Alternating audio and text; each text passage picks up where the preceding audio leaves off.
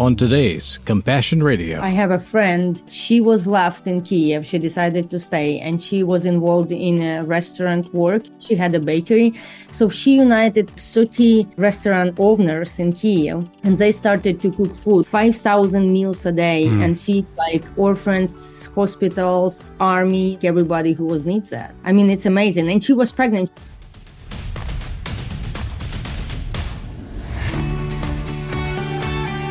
Reporting from where the story's being written and where lives are being changed. This is Compassion Radio. Thanks for joining us today. Yesterday, we reintroduced you to Oksana Gorbanova, a hero of the faith, and just as importantly, a mother.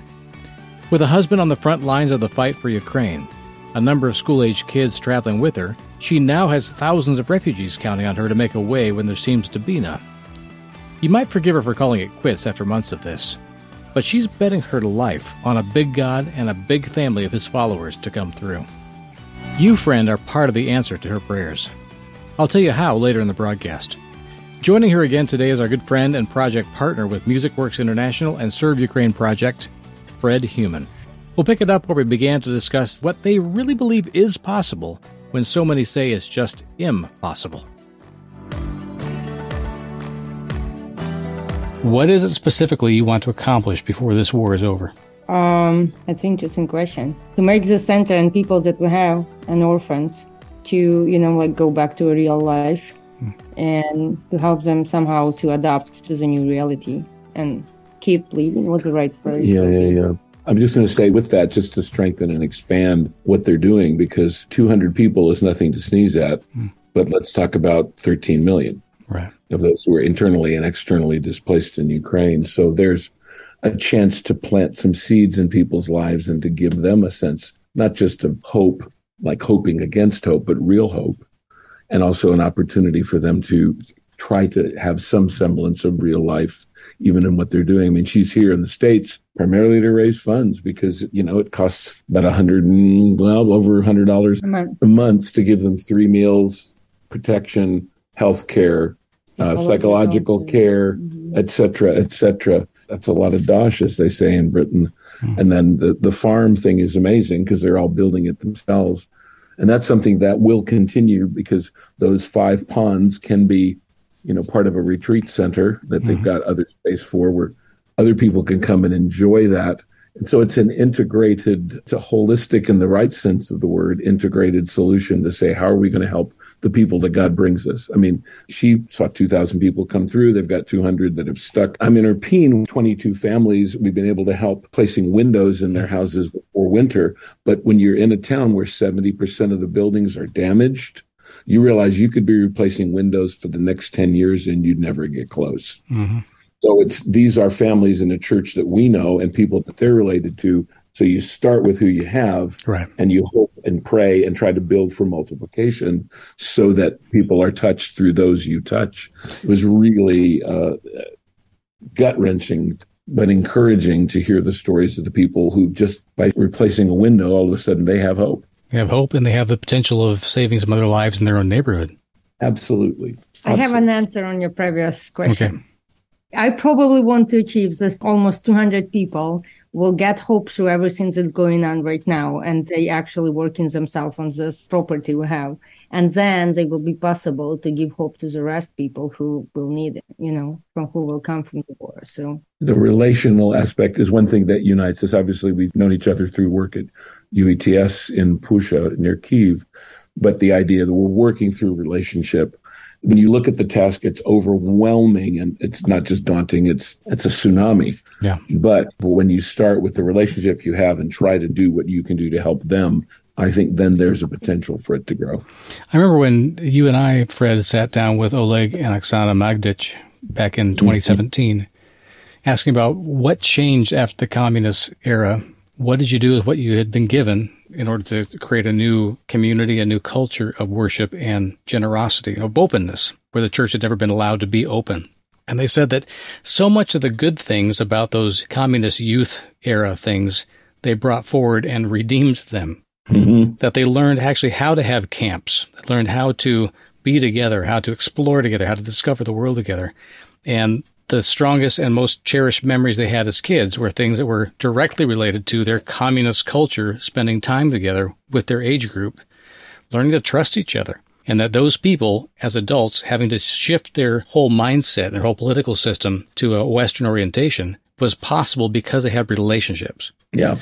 And that they went into a Christian camping environment. And of course, Oksana was director of that National Christian Camping Association and still is, because God gave them a vision for something that was valuable in the trials they went through before. They didn't forget it. They didn't ignore it. They accepted it. They brought it into their hearts.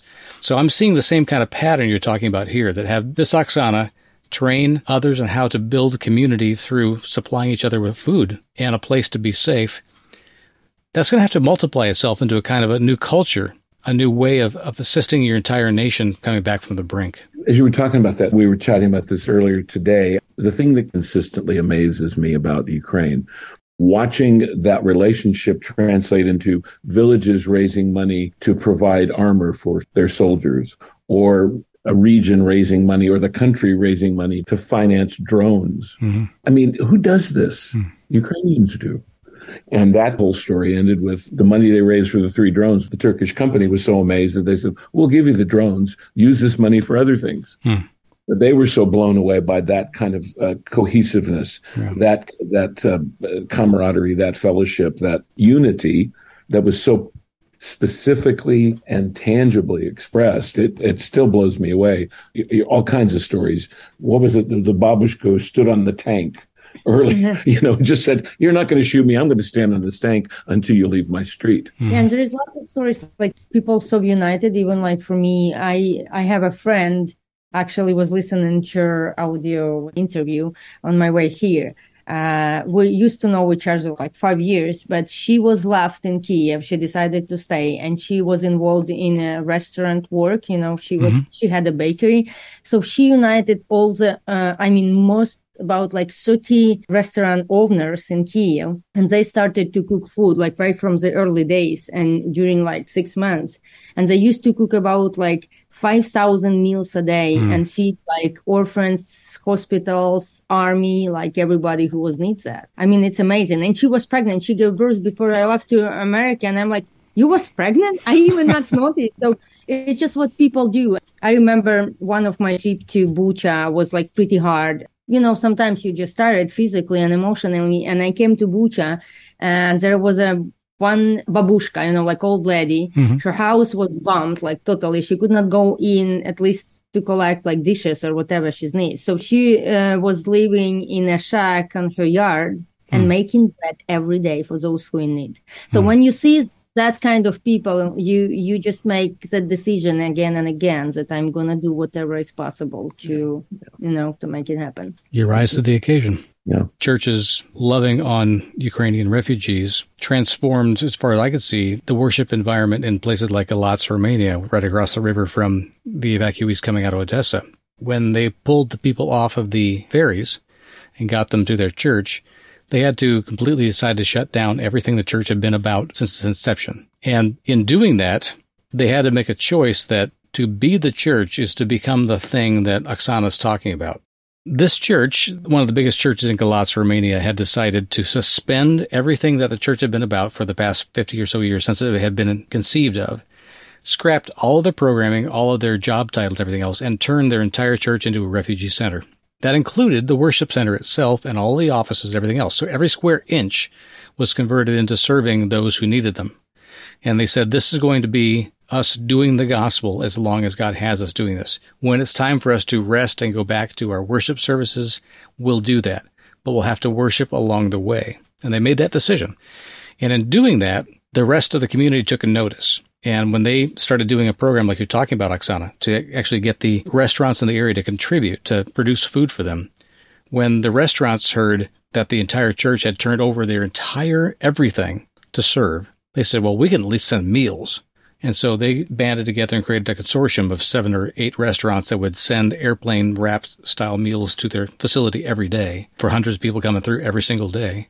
And they're still doing it. They're still converting what's left of their property into refugee centers. And it's morphing their entire vision for their future ministry when they get past this war.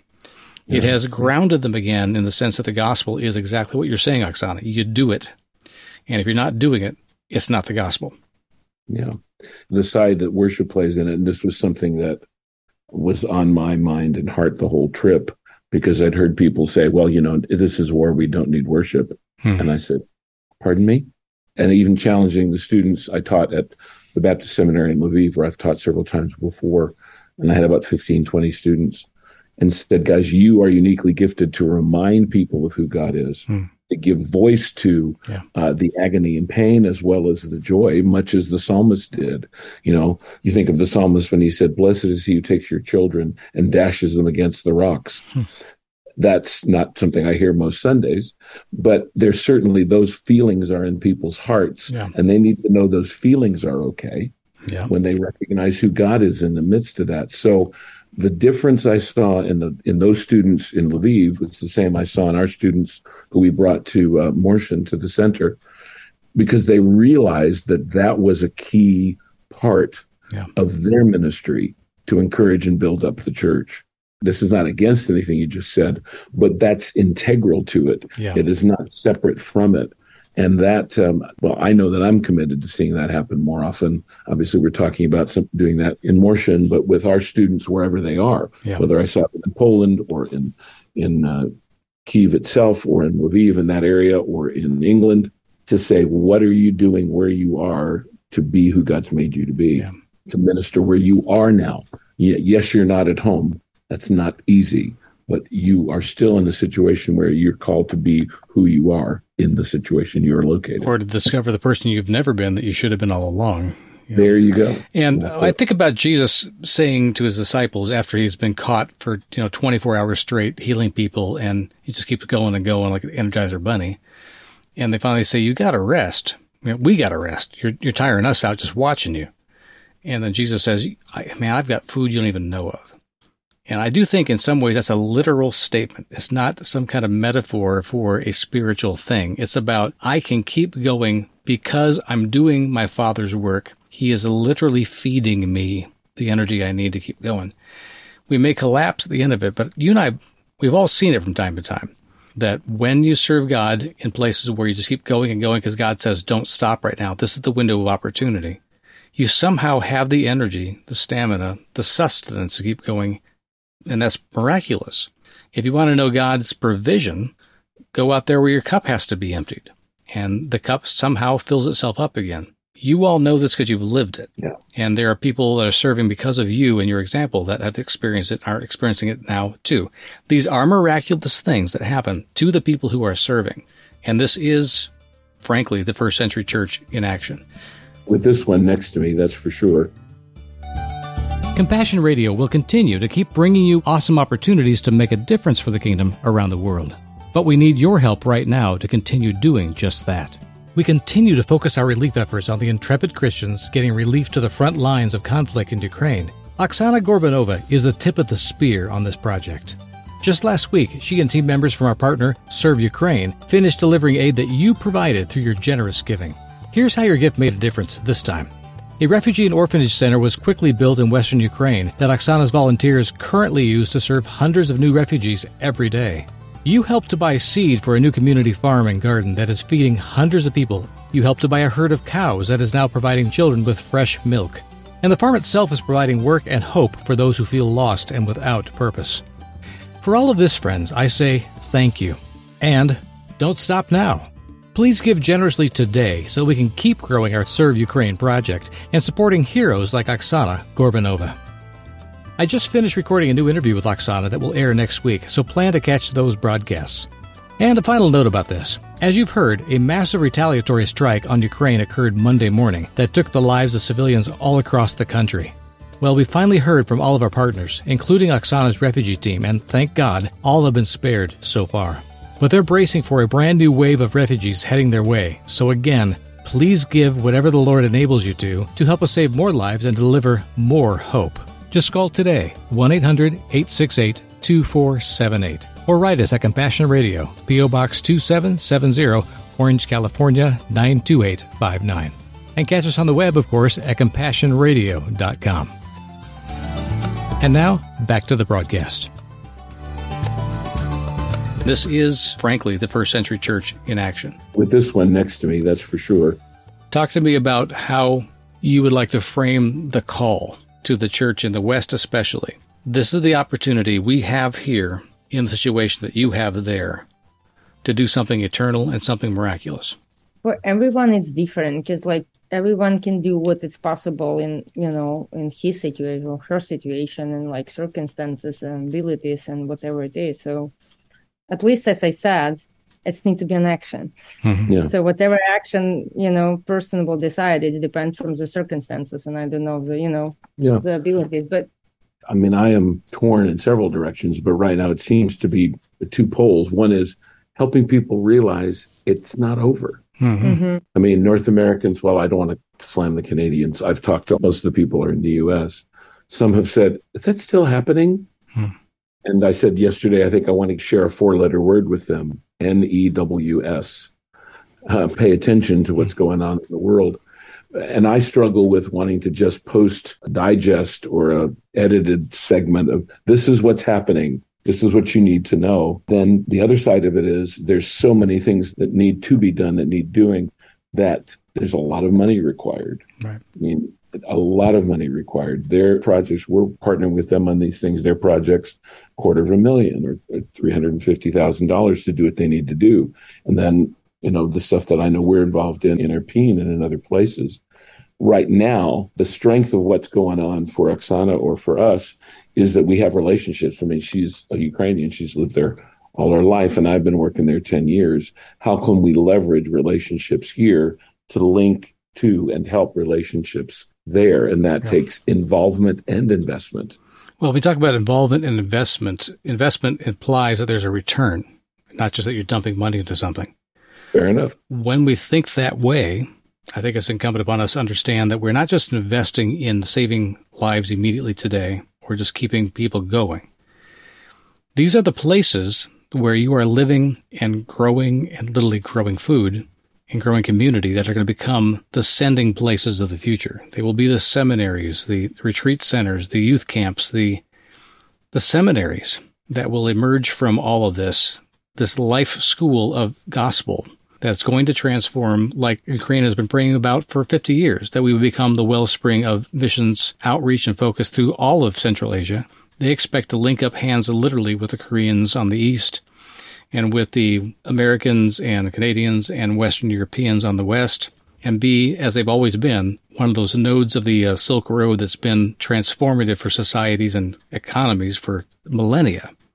They expect to be a place where the gospel is alive and well and becomes a great sentinel, a city set on the hill. I think, to keep Oksana from having to say this herself, that's what Ukraine has been, and most people don't know up to this point. And I don't want to over-spiritualize it or oversimplify it, but the fact that Ukraine is the largest mission-sending nation in that part of the world, and we were just here at this same table we're sitting at now with a young lady who grew up in Kyrgyzstan as an MK. And I know that the seminary that we've both been involved with has been teaching leaders in that country for a number of years and still is in a lot of situations. So what's going on in these small stories that need to have bigger currency is the fruit of what's happened up to this point. And so in some ways, it's to keep it from stopping as well as to increase its depth and breadth across that area. When I talk to our students in the UK, these students are now, for example, across 13 different countries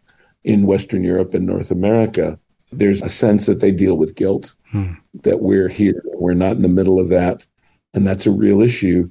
And I'm telling them, you know what, maybe God sent you forth like an Esther or like a Joseph, that you are going to be able to do things and say things and have an influence to the church in the West that would happen no other way.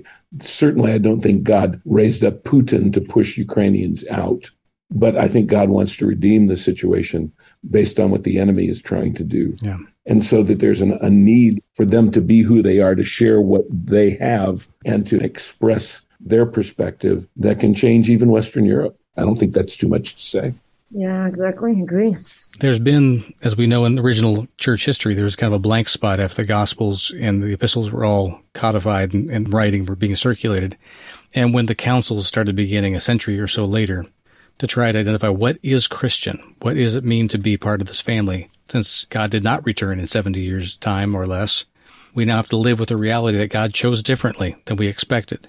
And during all that time, there was persecution after persecution by the Roman Empire. So they had already lived with generations worth of persecution. Yeah. But during the next few centuries, it was obvious that God had placed the church and distributed them in such a way that they were the only ones well-equipped to actually reach the Roman Empire when the opportunity finally arose. And I wonder about this with Ukraine and Russia now. I don't know of anybody on this planet that is more equipped or capable of actually reaching the Russian people.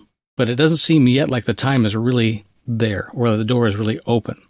And yet, you know that it's going to come. Maybe not even in this generation, but I have great faith that God's going to prepare the hearts and the minds of the Ukrainians to finally reach a generation that has been so dramatically traumatized by this war and by this generation and this religious nationalism that has taken deep root into Russia, and to take it on in the name of Jesus when the time's right. You saying that reminded me of a conversation I had with a mutual friend, a pastor who's got a high profile in Ukraine and has lots of friends who are Ukrainian evangelicals who are pastors in Russia. Mm-hmm. And they are saying that, unfortunately, they have bought into Putin. Mm-hmm. And they said things, next year we'll have Easter with you in Kreshadek, on the main street of Kyiv. And so it's more deeply entrenched than you were even alluding to. Yeah. So that's going to take a lot to pull that thing that it's not worth praying. Please do continue. I will keep praying for Oksana, you especially, and the people you work with that God's given you, to prepare your hearts for the time when God's going to say, now is the time to reach out to the aggressor, to find a way forward, to find a way back to the gospel for those who have bought into a false gospel, a false sense of my meaning, my purpose, my power in life comes from this dictator rather than from the King of Kings, and that other nations would not fall to that temptation either. What's a final word you can give us in this chapter, friends, that we can tell the church here in the West God's been stirring in your hearts? If you were to say anything and you had no fear whatsoever that in saying it, that you would be accepted, what would you be brave enough to tell us now? I wish I could grab and shake most Christians I know, because even the people who are saying, is the war still going on? Or folks who, in the name of trying to be, quote, even-handed, are just serving up Putin's lies. I wish I could just grab them and say, do you not see? I feel like I've been very privileged over the last 10 years to be allowed and assigned to read histories of Ukraine and biographies of Putin to understand some of the context that I've been ministering in. And so there are many times I want to grab them physically, sometimes to strangle them, other times to shake them, to say, no, you don't understand. You don't understand. This is essential. It's essential for Europe. It's essential for civilization. And I don't think I'm overstating it. Because if Putin gets Ukraine, where does he stop? Yeah, exactly. I agree. He doesn't. Your turn. Yeah, I'm probably kind of like continue. If I could, probably I would show at least like couple episodes of my life what we faced to. Then you realize that we don't have a choice to be passive in this life. I mean, you need to do something anyway. So when right now, that's why Ukrainians, does not matter what religions you are, what you believe in, you just do, you just act, you just answer the needs, you help others. So that's why people united for one reason, just to, how we call it, like win this evil, I'm usually when people ask me about this war, I'm saying that it's not a real war, like army against the army. It's like evil against the humanity. So this is what we are standing for. And yeah. I would be brave enough to say that I think there's some of the attack on your nation that is because you've been an evangelical sending nation. Yeah. And I pray that the fervor for the gospel does not diminish in the least. I'm just proud of the both of you. I'm so glad that we have a chance to be friends even at this distance. And we'll check in with you again to find out more ways we can be involved. Brilliant. I'll just cut the conversation off there and just say thank you both for being friends of ours and being friendly enough with us to give us the straight story, the real account of what's happening in Ukraine, and to see it for what it is on the spiritual plane. It's a place that God is building his kingdom, not destroying it. And thank you for not giving up on us in the West either. Well, thanks. Appreciate it. Okay. Glad to be with you always. Oksana, you've got another week or so to spend in Colorado and other states. How soon do you head back to Ukraine? On 22nd, I leave America. Okay. To Warsaw, and from Warsaw, I drive to Kyiv. Okay. Through the Mortion. Through Mortion, yeah, as if it was on the way. Well, I wish you were coming up all the way to the Northwest where I am, so we actually have a chance to meet face-to-face, but that's not the cards at this time. I imagine God's going to bring you back, though. Love your family. See you soon. Okay. Bless you all. Have a great night. Thanks for staying up with me. No worries. Thank you so much Cheers. for everything. Yeah. Bless you. We'll talk soon. Bye. My thanks again to Oksana Gorbanova and Fred Heumann for their Frontlines report today. And thank you for standing with us as we stand with them. Remember, if you missed any of the earlier discussion, the podcasts are available 24/7 at our website, CompassionRadio.com. Just call us at 1-800-868-2478. Write us at Compassion Radio, P.O. Box 2770, Orange, California, 92859. Text the word compassion to 53445 or make your gift through our website, CompassionRadio.com. We need you, friend, so contact us today.